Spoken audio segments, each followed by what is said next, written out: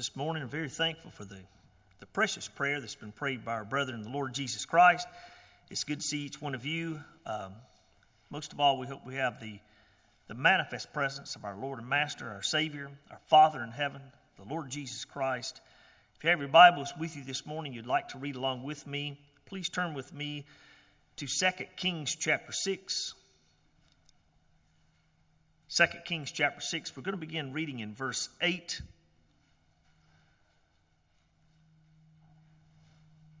And we're going to read through verse 13.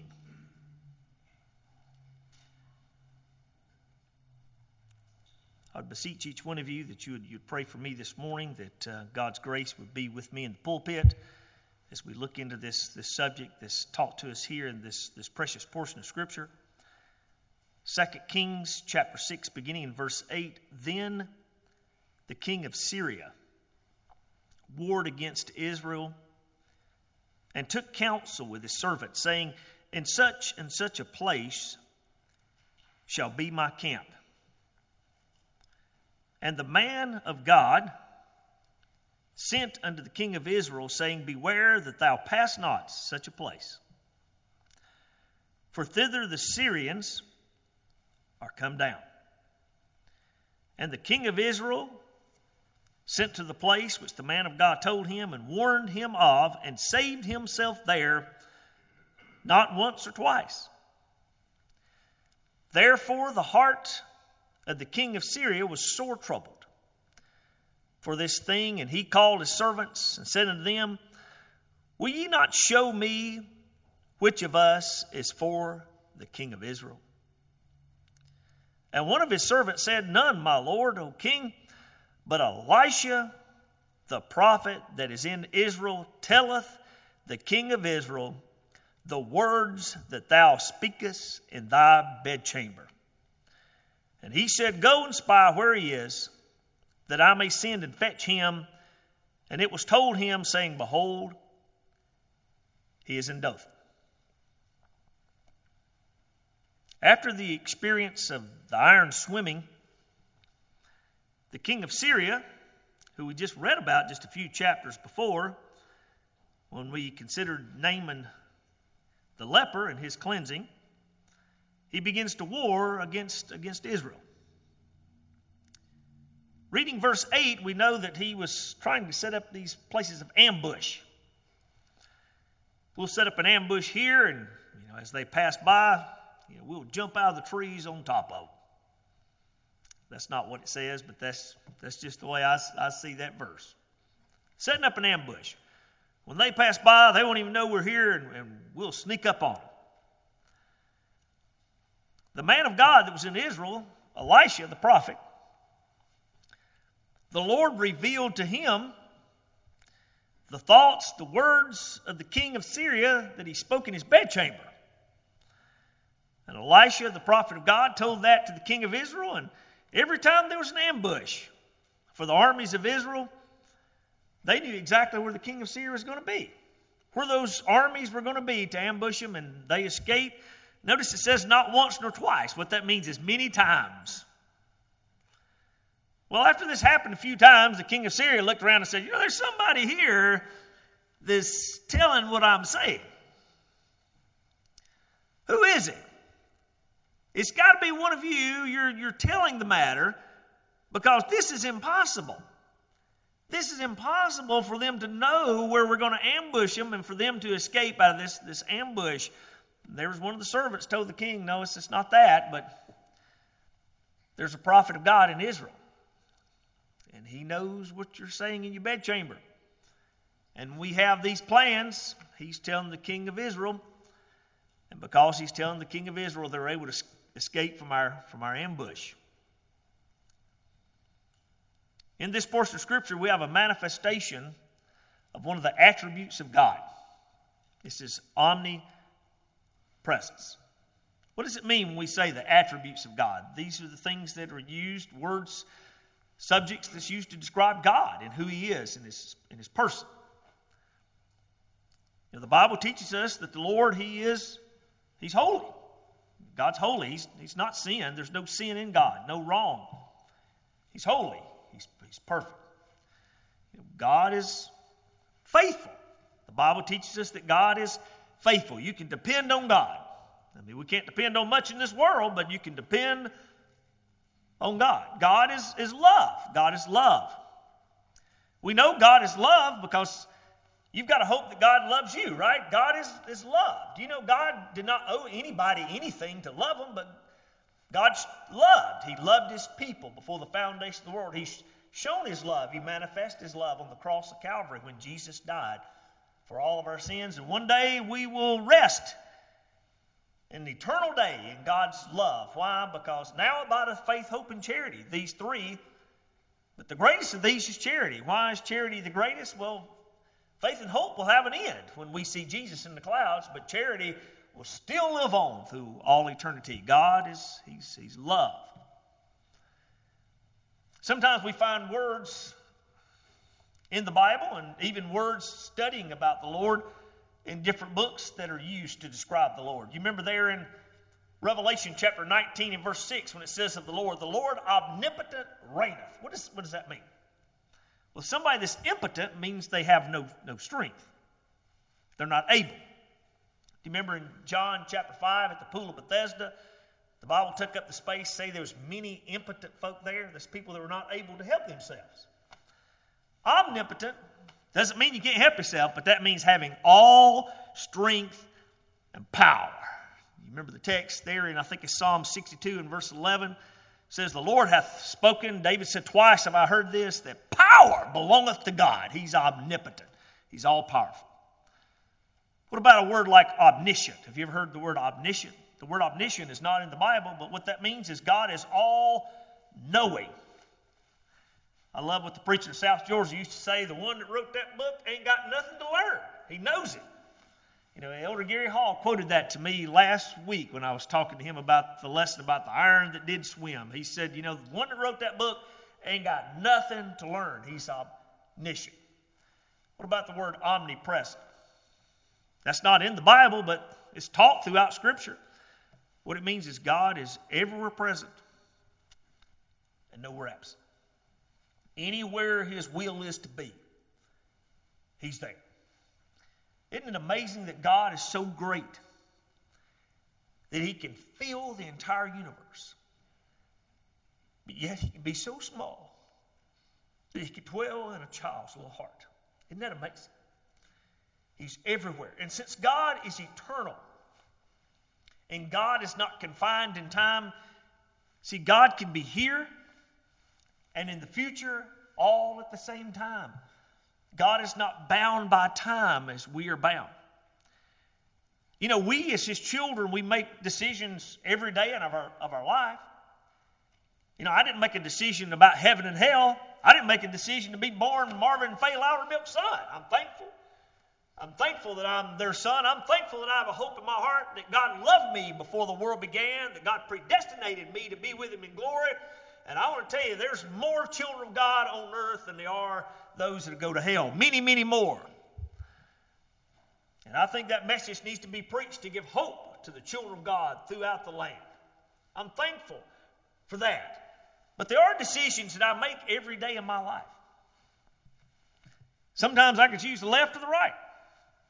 You know, coming to church, you know, this morning you may have chose to take one path or you could have taken another road to come to church. You made a choice. Have you ever thought about doing that and driving and maybe a rabbit run in front of you and you dodge the rabbit and actually run off the road? And you think, well, what if I'd have chose the other path? Do you know God, he knew what would happen if you'd have chose the other path. Because God is not bound with time. And God knew what was going to happen when you chose the one path. Why? Because God is omnipresent. God is omniscient. God is omnipotent. You know, there's a psalm in the Bible that actually teaches most of these lessons about the Lord. Is Psalms 139. I'd like for you to read that psalm with me, or at least the first 12 to 14 verses, and see if when we read this you can see these attributes of the Lord.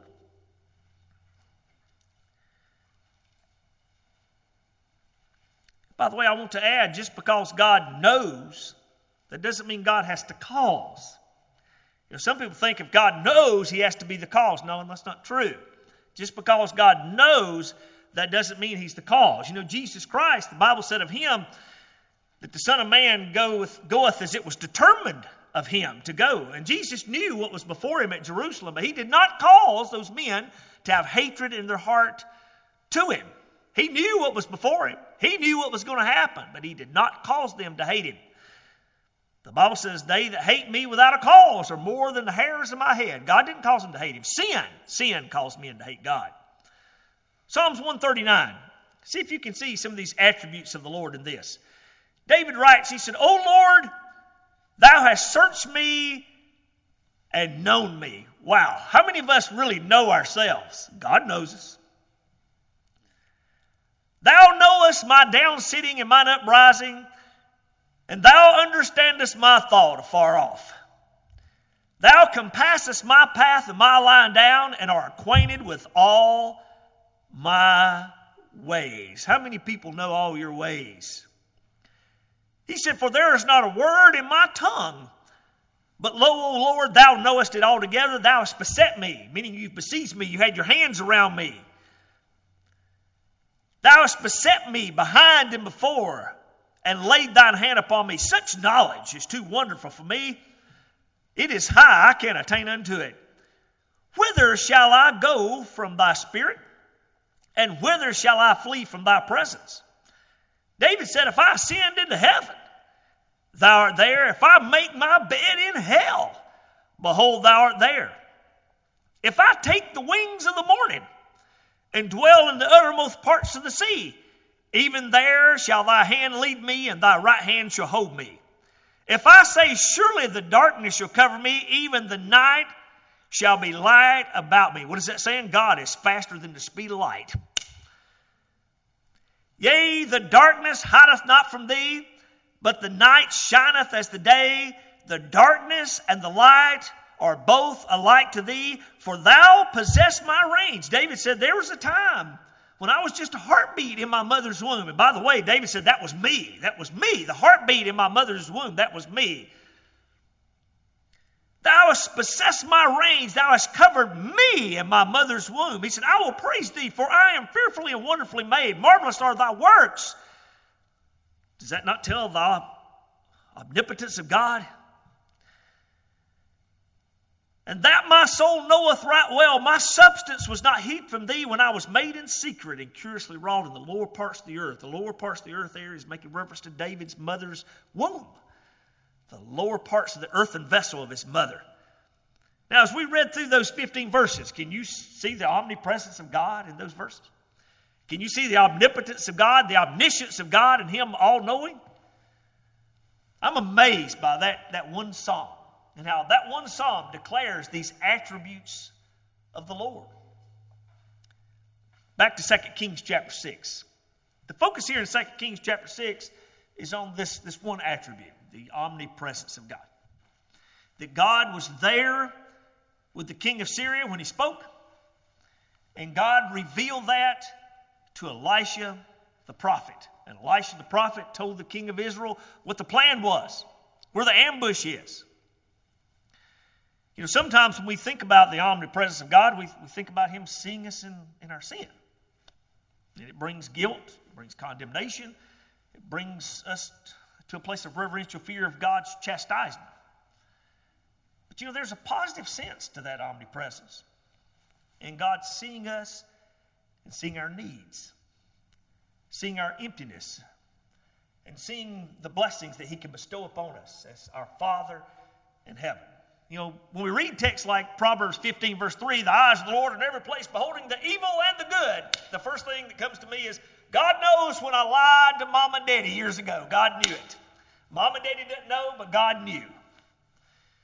God knows I actually run that red light. I knew it was going to turn red, and I ran it anyway. God knows, last week when I didn't stop at the stop sign on my bicycle. And, the rule is I'm supposed to put my feet down. God knows. I sinned. I sinned against God. God knows. But the Bible says there in that text, he beholdeth the evil and the good. God knows when I stand in need of something. God knows when there's a need in my life. In his omnipresence, he's able to see where man cannot see. Hebrews chapter 4 and verse 12 says the word of the Lord. And this word is not the written word. If you turn on your radio and listen to a preacher on the radio, 99.9% of them are going to say that word in Hebrews 4:12 is the written word, and they are wrong. How do you know they are wrong, Brother Ronnie? This word is not alive. This is not alive. I can sling this against the wall as hard as I want to. Bam! It's not going to respond. Something that's alive responds to stimuli. That says, for the word of God is quick, meaning alive and powerful and sharper than any two-edged sword, piercing even the dividing sunder of soul and spirit, and is a discerner of the thoughts and intents of the heart. Neither is there any creature that's not manifest in his sight. His, whatever that word is, it's a his, it's a him, it's a person, it's a person. I had a friend of mine years ago that went to a church service, and he did like a lot of us preachers have done. He put his Bible on top of his car, and he forgot about it. And that's happened to me. I've actually went back and found my Bible on the side of the road where it fell off my car. And he said he remembered I left my Bible on top of my car, and he said I went back to the church house as fast as I could. He said I found it, and he said, you know, Brother Ronnie, I think every car in that parking lot ran over my Bible. He said I learned right there that's not the word that's alive. This is about life. It teaches us about the Lord. The Word of God that's alive is the Lord Jesus Christ. Hebrews 4:12 tells us of Him, the Word of God that liveth and abideth forever. In the beginning was the Word, and the Word was with God. The Word was God. The same was in the beginning with God. And all things were made by Him. Without Him was nothing made that was made. Jesus Christ is that living Word. And that living Word, Hebrews 4:12 teaches us He's a discerner of the thoughts and intents of the heart. There's no creature that's not manifest in his sight. You know, there in Ecclesiastes chapter 10 and verse 20, you know, Solomon, he's warning us about the words of our mouth there. And he said, curse not the king in thy thought, and curse not the rich in thy bedchamber. He said, for a bird of the air may go and tell the voice, and that of wing may carry the matter and tell it. What is he saying? You know, you ever heard that? A little bird told me. That's where that came from, Ecclesiastes 10:20. Solomon says, be careful what you say in private, for you don't know who's going to hear and tell it. That's teaching us of the omnipresence of God. But when we consider the omnipresence of God, our life and where we are in our life, whether in obedience to the Lord or disobedience to the Lord, can change the effect of that omnipresence with us. You know, God is God. God doesn't change, but there's many attributes when we consider the Lord. You know, the Lord can appear to us, His children, in love and kindness, and we're obedient to Him. But the Lord can also appear to us in a chastening hand. You remember the text there in Romans 11:22, behold, therefore, the goodness and severity of God, on them which fail severity, but toward thee goodness, if thou continue in His goodness. You know, David said there in Psalms chapter 18 and verse 25, to the merciful thou wilt show thyself merciful, to the upright thou wilt show thyself upright, to the pure thou wilt show thyself pure, but unto the froward thou wilt show thyself froward. Is that a different God? No, it's the same God. He's righteous and holy, but the way we live will have an effect on how He appears to us. You know, that thought right there will help you in understanding the difference in eternal and temporal salvation in the Bible, and understanding how God deals with us in the eternal context and how God deals with His children in a temporal context. It'll also help you understand what it means in the Old Testament when it says, and the Lord repented. God didn't ever repent of sin. He's never been a sinner. God has never done wrong. But that word repent is referring to how we see God. You know, I could be living a life of obedience and see the Lord in kindness and love and joy and blessings, and all of a sudden change and turn, be myself a child of God, and have the carnal nature dominate my life, and I can see the face of God in chastisement and anger, and the Lord give me the whipping that I deserve. Now, does that mean the Lord is changed? No, God is still God, but God has many, many attributes. Now, when we consider the omnipresence of God, here in these verses we've read, the Lord has appeared to these two in two different ways. The king of Syria, he's not rejoicing in the omnipresence of God, is he? But Elisha and the king of Israel, they're rejoicing in the omnipresence of God. The king of Syria, I bet in his heart he's wishing the Lord wasn't omnipresent. But the king of Israel and Elisha, they're rejoicing in that knowledge the Lord is omnipresence. And his omnipresence is helping us. First of all, let's consider some things in the Bible that teach us of how people sinned against God. And his omnipresence had a difficult effect on them. Turn with me to 2 Samuel chapter 11. 2 Samuel chapter 11, you have a man, his name was David. And David, the king of Israel, the Lord blessed him beyond measure. God has watched over him, hedged him in, guarded him, and now David is the king of Israel. And here in 2 Kings chapter 11, it was a time when the armies of Israel went forth to war, and David should have been there with them. In the first 4 verses of 2 Kings chapter 11, there's a lesson for us, the children of God. If we would just do as God has told us to do, it could save us from a lot of temptations in life. If David had been there in battle with his men, leading the armies of Israel and doing as a king should have been doing, he would not have been there in his house. And he was there in his house, verse 2 and 3, and he's a day sleeper. While all the armies were out fighting, he's there, he's taking a good little nap, enjoying being the king. And he rose from sleep and he looked, and he saw this woman. She's bathing herself. Her name is Bathsheba. Someone would say, well, I'll tell you what, Bathsheba should have had herself covered up. I'm not disagreeing with that. She should have had herself covered up. But if David had been where he should have been, he would have not saw Bathsheba uncovered. There's a lot that's in this world that we can save ourselves from, as I've already said, by just doing what we should be doing. Verse 3, David inquired of the woman, king of Israel, who's that woman down there bathing herself? Oh, that's Bathsheba. Whew, well, she's pretty. I tell you what, go over there and you tell her to come to my house. So they go over there and get her. Now, what's Bathsheba going to do? I'm not going to go. This is the king of Israel. He sends power. He sends men, and they take her and they bring her right to David. And what does David do? He commits adultery. He lies with her. And now Bathsheba's with child. Well, I could have kept it hid, but can't keep it hid now. She's with child. I'll tell you what I'm going to do, David says. I'm going to call for her husband Uriah. I'm going to get him home, and I'll tell him to go lie with his wife, and then it'll all be forgotten. Nobody know anything ever happened. So he calls for Uriah. You notice in verse 11, 12, when Uriah gets back, man, his heart is just guilty. How could I go home and lie in my bed when the armies of Israel were out lying in the field? Oh, such a valiant man, a godly man.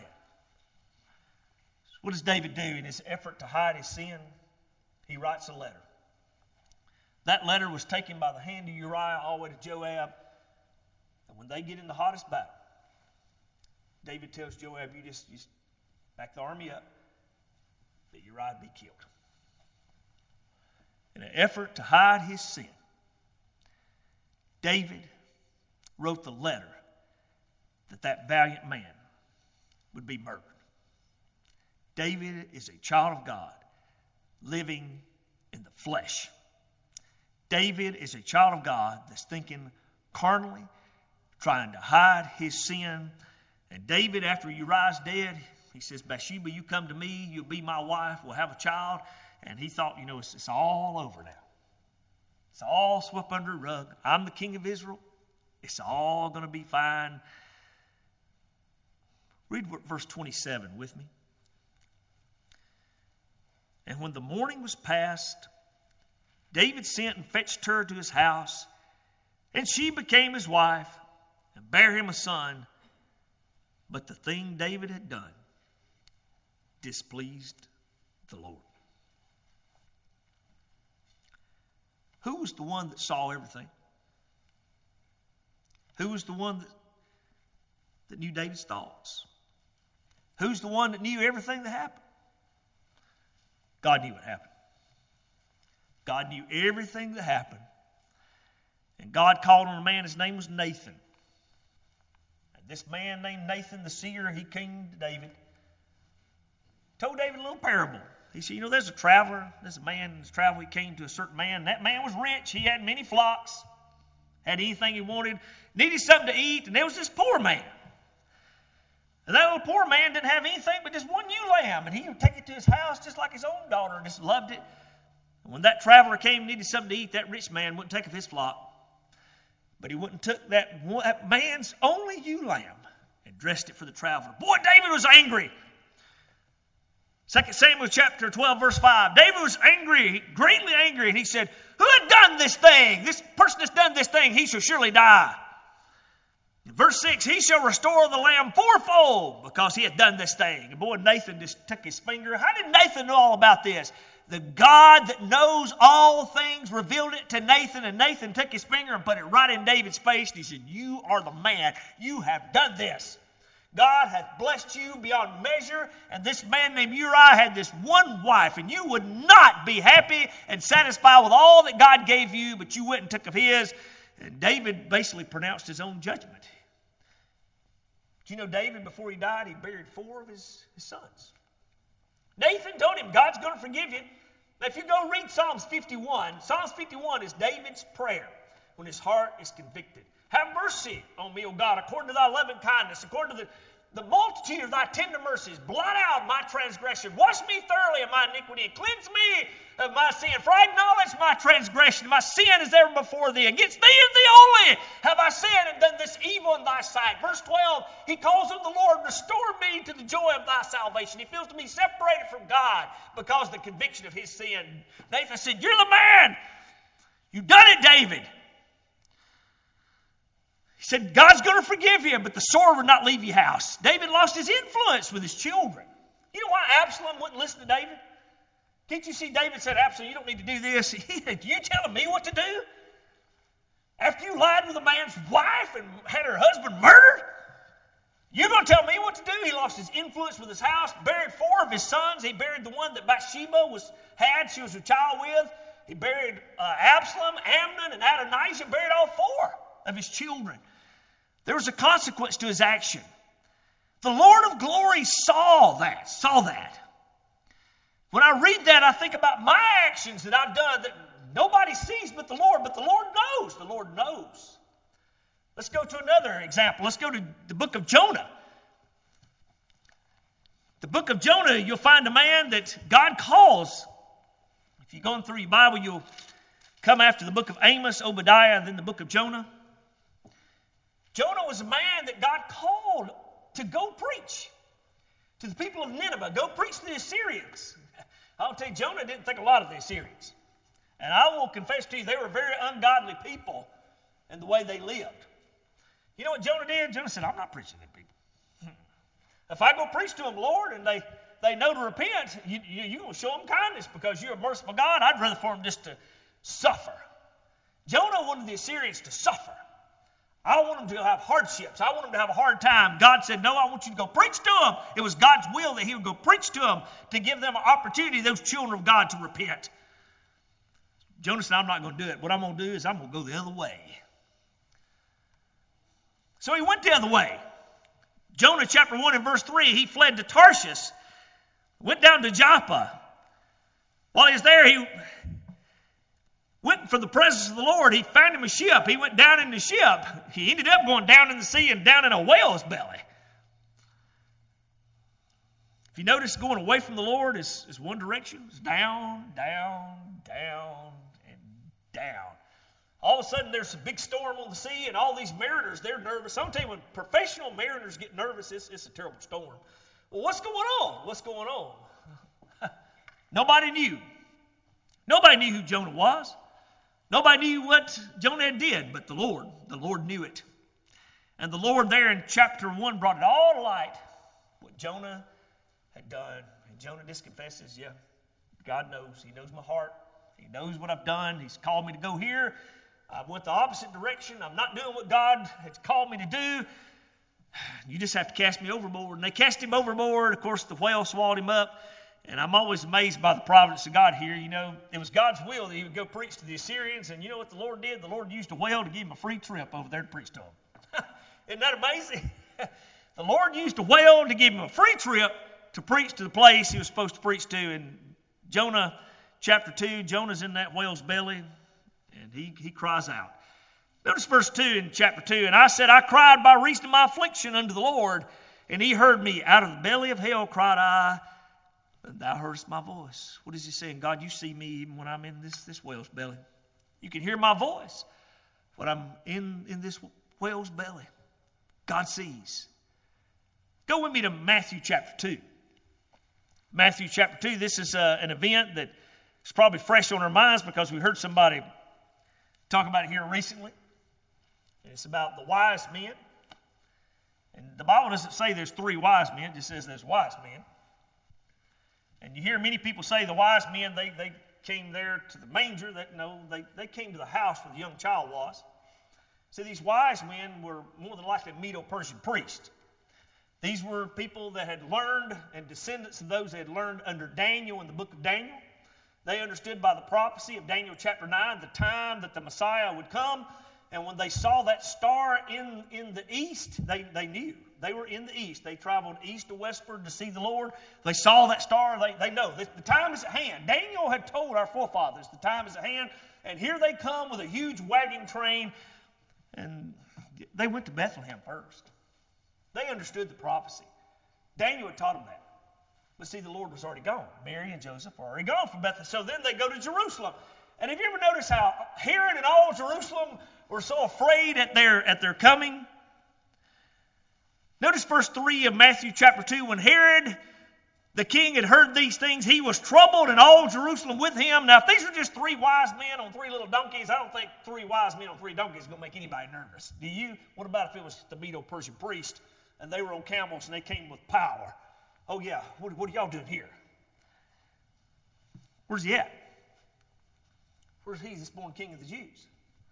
Here it says, where's this supposed to happen? Oh, it's Bethlehem Ephratah. Everybody knows the prophecy in Micah chapter 5, verse 2. Oh, we've already been there. He's not there. He's gone. Here it says, I tell you what, you follow them out. Go with them. And they went, and they finally, the Bible says they came to the house where the young child was. And when they came to that house where the young child was, they brought gifts. Gold, myrrh, and frankincense. Here are these gifts. These gifts are amazing. These gifts are not just something that poor people have. I mean, these are precious gifts. The Lord knew what was going to happen. The Lord knew what was on Herod's heart. Herod finally, he would make a law. And that law had to be made after John the Baptist was over 2 years old. If that law was made when Jesus was an infant, John is dead, because John is only 6 months older than the Lord. The Lord Jesus Christ had to be somewhere around 1.5 years old or older when that was made. He was less than 2 years old. All those 2 years old and younger, let them be killed. Well, Joseph and Mary, in order to be delivered from that, they're going to have something to make this travel into Egypt, right? The angel of the Lord came and warned them of what was going to happen. Let's go into Egypt. God knew Herod's heart. And before they even had the need to travel, God provided gold, frankincense, and myrrh for Joseph and Mary to make that long journey down to Egypt. How? Who would know that? God knew that. God knew what Herod was going to do in his wickedness. And God provided. Even before there was a need, God provided. Go with me to Acts chapter 5. You'll find another case where the omnipresence of God was manifested to some individuals that wasn't rejoicing in it, but it happened. Acts chapter 5, we find the church of the Lord Jesus Christ. Could I say in its infancy, in its early days? Would that be okay? In its early days. See, the Lord Jesus Christ has already told them, Matthew 24, Jerusalem's going to be destroyed. It's not going to be left in Jerusalem. It's going to be gone. The Romans are coming, and they're going to destroy. Not a stone will be left unturned. So those in the church, they know we can't stay here in Jerusalem. The church can't stay here in Jerusalem and abide. It's going to be destroyed. I mean, if the Lord revealed to us that Union County, North Carolina, in 10 years, there's going to be an atomic bomb, and we believed it with every cell of our being, there's going to be an atomic bomb drop here 10 years from now, would we be excited just to stay here, or would we be making plans to we need to be somewhere else? See, the Lord told them In Matthew 24, Jerusalem's going to be destroyed. So the church began to make plans. What was their plans? We need to find a way to get out of here. So the church made a decision to have everything in common. They would take and sell all their property. See, their property's not going to be worth anything.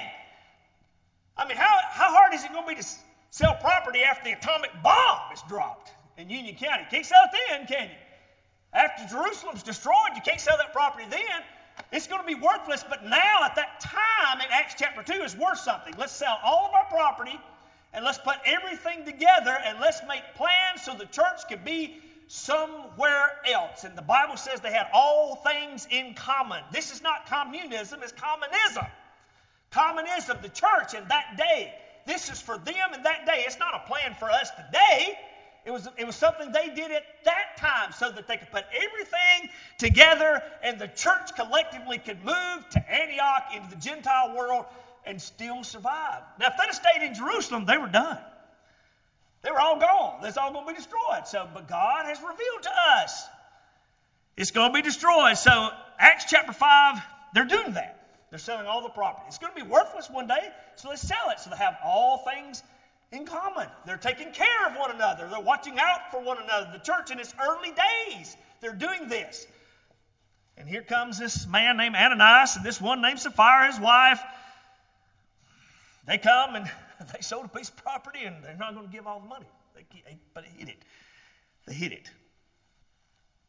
After they'd already agreed, after we'd already made a covenant with the other people in the church, chapter 5, verse 3, Peter said unto Ananias, why hath Satan filled thine heart to lie to the Holy Ghost? You're not just lying to the church and me, you're lying to God. We've agreed to do this for the church's sake because we know Jerusalem's going to be destroyed. Verse 4, while it remained, was it not thine own?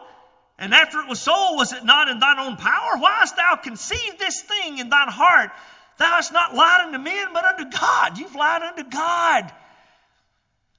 We made this covenant. We made this agreement. And what happened? Ananias was struck down. Well, in comes his wife. What happened? She tells the same lie. Verse 9, then Peter said unto her, how is it that ye have agreed together to tempt the Spirit of the Lord? Behold, the feet of them which have buried thy husband are at the door, and shall carry thee out. And she died because she lied to God in those days of the church. Now, I don't think this lesson is something to exhort us to go into communism. No, it's not. It was something for them of that day, okay? You got it. It's a situational portion of Scripture. But they agreed to do that and agreed in the sight of God, and then they lied, not just to Peter and the church. They lied to God. Who knew what happened? Did Peter know what? Peter didn't know. They could have held all that money back, and Peter wouldn't have known it.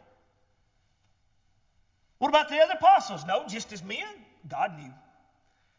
Now, do you think they were rejoicing in the omnipresence of God? But it didn't matter. God is still omnipresent, right? God knew their heart. He knew exactly what they did. Now, most of the time when we think about the omnipresence of God, we're like the king of Syria. Man, God knows my sin. He knows I've done wrong. I'm going to get chastened. But there is a sense where the Bible teaches the omnipresence of God in a positive sense, in rich blessings. And we, the children of God, are able to rejoice in the omnipresence of God. Turn with me to the book of Genesis, chapter 2. The book of Genesis, chapter 2, and I'm going to be honest with you, it seems like the older I've become, the more precious this portion of Scripture is to me.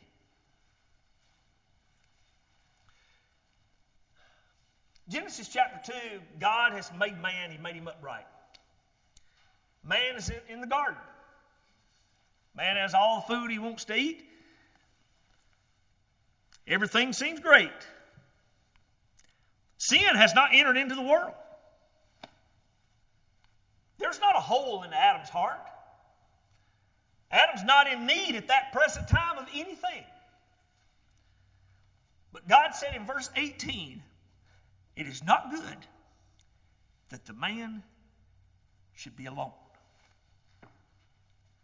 What does that mean? That means God in His omnipresence saw that there was going to be a time when Adam was going to be in need. And knowing that, God put him in a deep sleep and took a rib from his side, and he made woman and gave that woman to Adam to be his helpmeet. God provided in his omnipresence for Adam even before he had a need. That's amazing, isn't it? But if you go back and read chapter 1, it's clear. I mean, God made the waters before he made the fish. God made the light before he made the grass. I mean, the grass is going to need light. He provided the light before he made the grass. The fish are going to need water. God gave water before he made the fish. God made the grass before he made the cattle that have to eat the grass, right?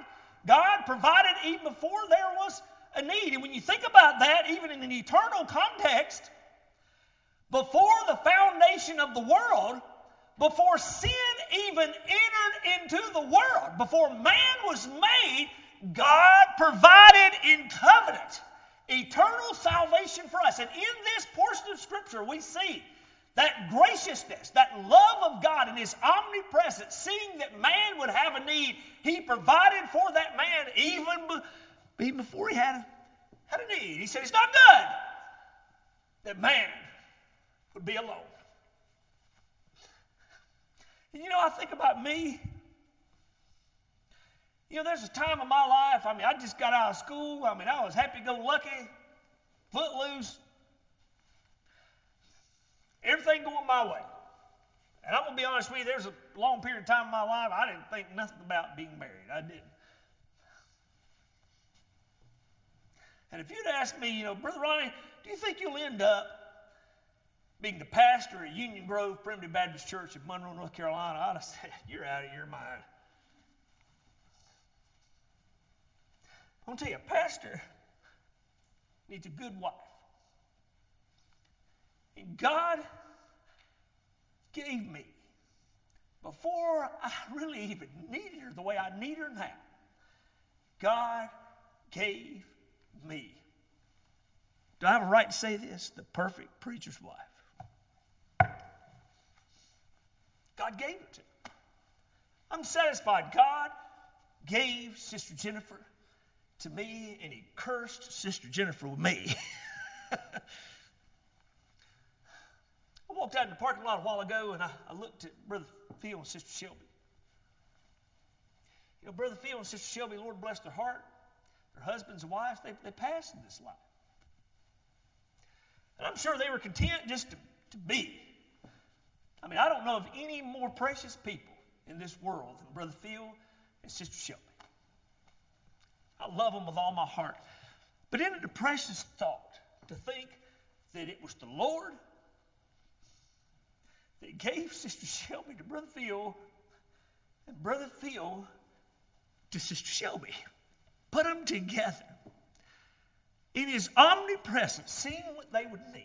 Brother Ken and Sister Ann, God in his omnipresence, seeing what you two would need, put you together many years ago. Isn't that a precious way to look at God's omnipresence? We can go a little further with the subject. We can go over to the book of Genesis with Joseph.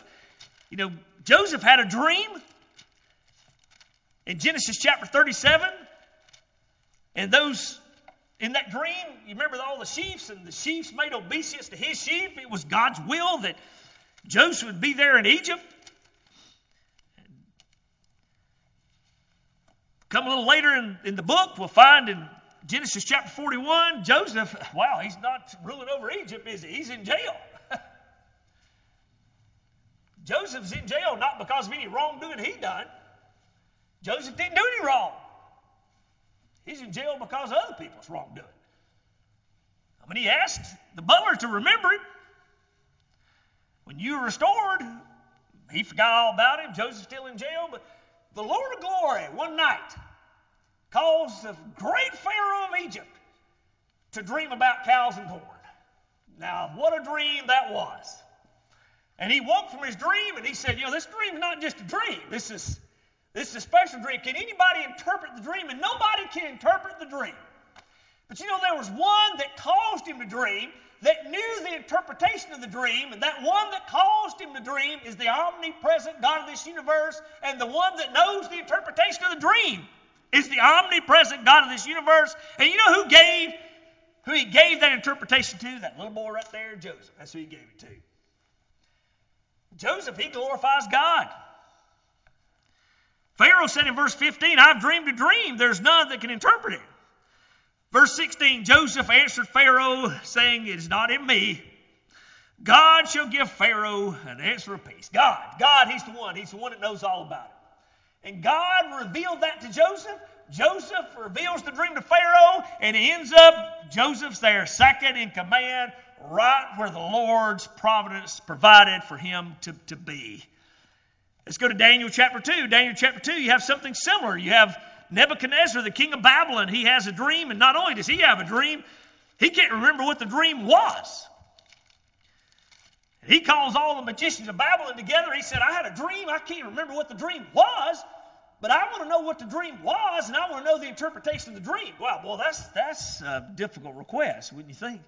I mean, how'd you like to have a dream at night and wake up the next morning and say, honey, I had a dream last night. Can you tell me what that dream was and also tell me what it meant maybe? Now, I'm not saying there's a lot in dreams, brothers and sisters. You know, sometimes we dream because we ate too much lasagna before we went to bed. But this was not just a dream because they ate too much lasagna, okay? This was a dream that the Lord caused a man to dream. Pharaoh, he calls them all. What was the dream? Give me an interpretation of the dream. But nobody knows. Well, Nebuchadnezzar, he's angry. He said, I tell you, everybody's going to die. Everybody's going to die. Everybody's going to be killed. You got to tell me what the dream was, the interpretation of the dream. And so here they come to Daniel. Daniel said, hey, don't be so hasty. Don't be so hasty in your anger. Let's just take your time. There's one that knows the interpretation of this dream. There's one that knows this dream. Who is it? Who's the one that knows? Who knows? God knows. Notice with me in verse 27 of Daniel chapter 2. Daniel answered in the presence of the king as Nebuchadnezzar and said, the secret which the king hath demanded cannot the wise men, the astrologers, the magicians, the soothsayers show unto the king? All these men, they can't do this. But Daniel said, but there is a God in heaven that revealeth secrets and maketh known unto the king Nebuchadnezzar which shall be in the latter days. Thy dream and the visions of thy head upon thy bed are these. And Daniel, because the Lord of glory, omnipresent, that knows all things, revealed that to Daniel, revealed not only the dream, but the interpretation of the dream. So Daniel, not only Daniel, but all the men in that city enjoyed blessings because of the omnipresence of God. Don't you know there's rejoicing in the omnipresence of God? Now, when we consider this subject, this omnipresence of God, we, the children of God, here at Union Grove Primitive Baptist Church, the year 2020, the last Sunday we'll meet until the year 2021. When we consider that, we should just stand in amazement of God. When you think about the omnipresence of God and all these examples, where there was children of God that found the omnipresence of God not to be real peaceful to them, but convicting, and the children of God that saw the omnipresence of God and they rejoiced and were happy. When I read it, it should cause us just to be in amazement that we have such a God. The Lord is God, and He only is God. And there's nothing that's hid from Him. There's nothing that He's not able to do, and there's nothing that He can learn. He knows it all. He's able to do it all. And He sees us. He sees us. He knows the hairs on our head. He sees us. He's omnipresent. When one hair falls off, He knows when another comes back in its place. You know, I tell you what, I'm amazed at that because I've been married long enough to know that women shed a lot of hair. Amen? I'm going to tell you, I remember Jennifer and I, after we got married, we was using the same, bathroom there. And Jennifer had a brush she cleaned out. And I say this, I love Sister Jennifer. I say this jokingly. I remember the first time I looked in the garbage can in the bathroom and she cleaned up that brush. I thought it was Cousin It from the Addams Family. That's a lot of hair. And I thought, well, I tell you what, the Lord is great if He can keep up with the hairs on your head, honey. God is great. God knows every hair on our head. I remember Elder Dan Bryant, he said he was preaching on that there in Matthew chapter 10, verse 29. God knows the hairs on your head. He said at just about the time he finished the sentence, he looked at a man that didn't have a hair on his head, and he said, God knows all the hair you used to have. Amen. He knows all the hair we have, all the hair we used to have. God knows. He's omnipresent. He knows every tear that goes down our cheek. He knows every time we skin our knee. He knows every problem we have. He knows every need we have in our heart. God knows. And I stand in amazement of that. Hymn number 500. Oh, Lord, my God, when I in awesome wonder, when I think about the Lord and His power and His greatness and omnipresence, I'm amazed that we have such a great God. I'm also thankful. Just thinking of that should cause us to be thankful. In Colossians chapter 3 and verse 17, whatsoever you do in word and deed, do all in the name of the Lord Jesus Christ, giving thanks unto God and the Father by Him, being thankful. I am thankful that my God is omnipresent. I look back at my life, how many times was He watching over me when I didn't know He was watching over me? You know, Hezekiah, king of Judah, his father Ahaz was an ungodly king. I think he's the 11th and 12th king of Judah. He burned his sons to the fire gods in the valley of the son of Hinnom. God delivered Hezekiah. Even when Hezekiah didn't have knowledge that God in His omnipresence was watching over him, God was watching over him. And I look back in my life and I see the things that God has done. But how many times has God done things for me I didn't know about? His omnipresence is watching over me, and I'm thankful. I'll tell you something else it should do for us. In this upcoming year, it should motivate us to trust Him more. To trust Him more. You remember David said in Psalms 32 and verse 8 of the Lord, I will instruct thee and guide thee in the way in which thou should go, and I will look over thee with mine eye. David said that. See, David in his experience understood. He needed the Lord. The Lord knows tomorrow. God knows what's before us. God knows what could be is in our future. God knows. He knows, and I can look to Him that He would guide me in a better path of life. I think that's why David wrote Psalms 23. The Lord is my shepherd. I shall not want. What a better shepherd could you have than one that's omnipresent, that knows all things. And because of that, we can trust Him. Trust in the Lord with all your heart and lean not towards your own understanding. I think that's a wonderful verse to end with this morning. Trust in the Lord, Proverbs 3:5. Trust in the Lord with all your heart. In this year 2021, trust in the Lord with all your heart. Lean not towards your own understanding. He is omniscient. He is omnipresent. He is omnipotent. He is my God, and He is my Savior. He is the one that's filled my life, and He's able to fill yours too. May God richly bless us, our prayer.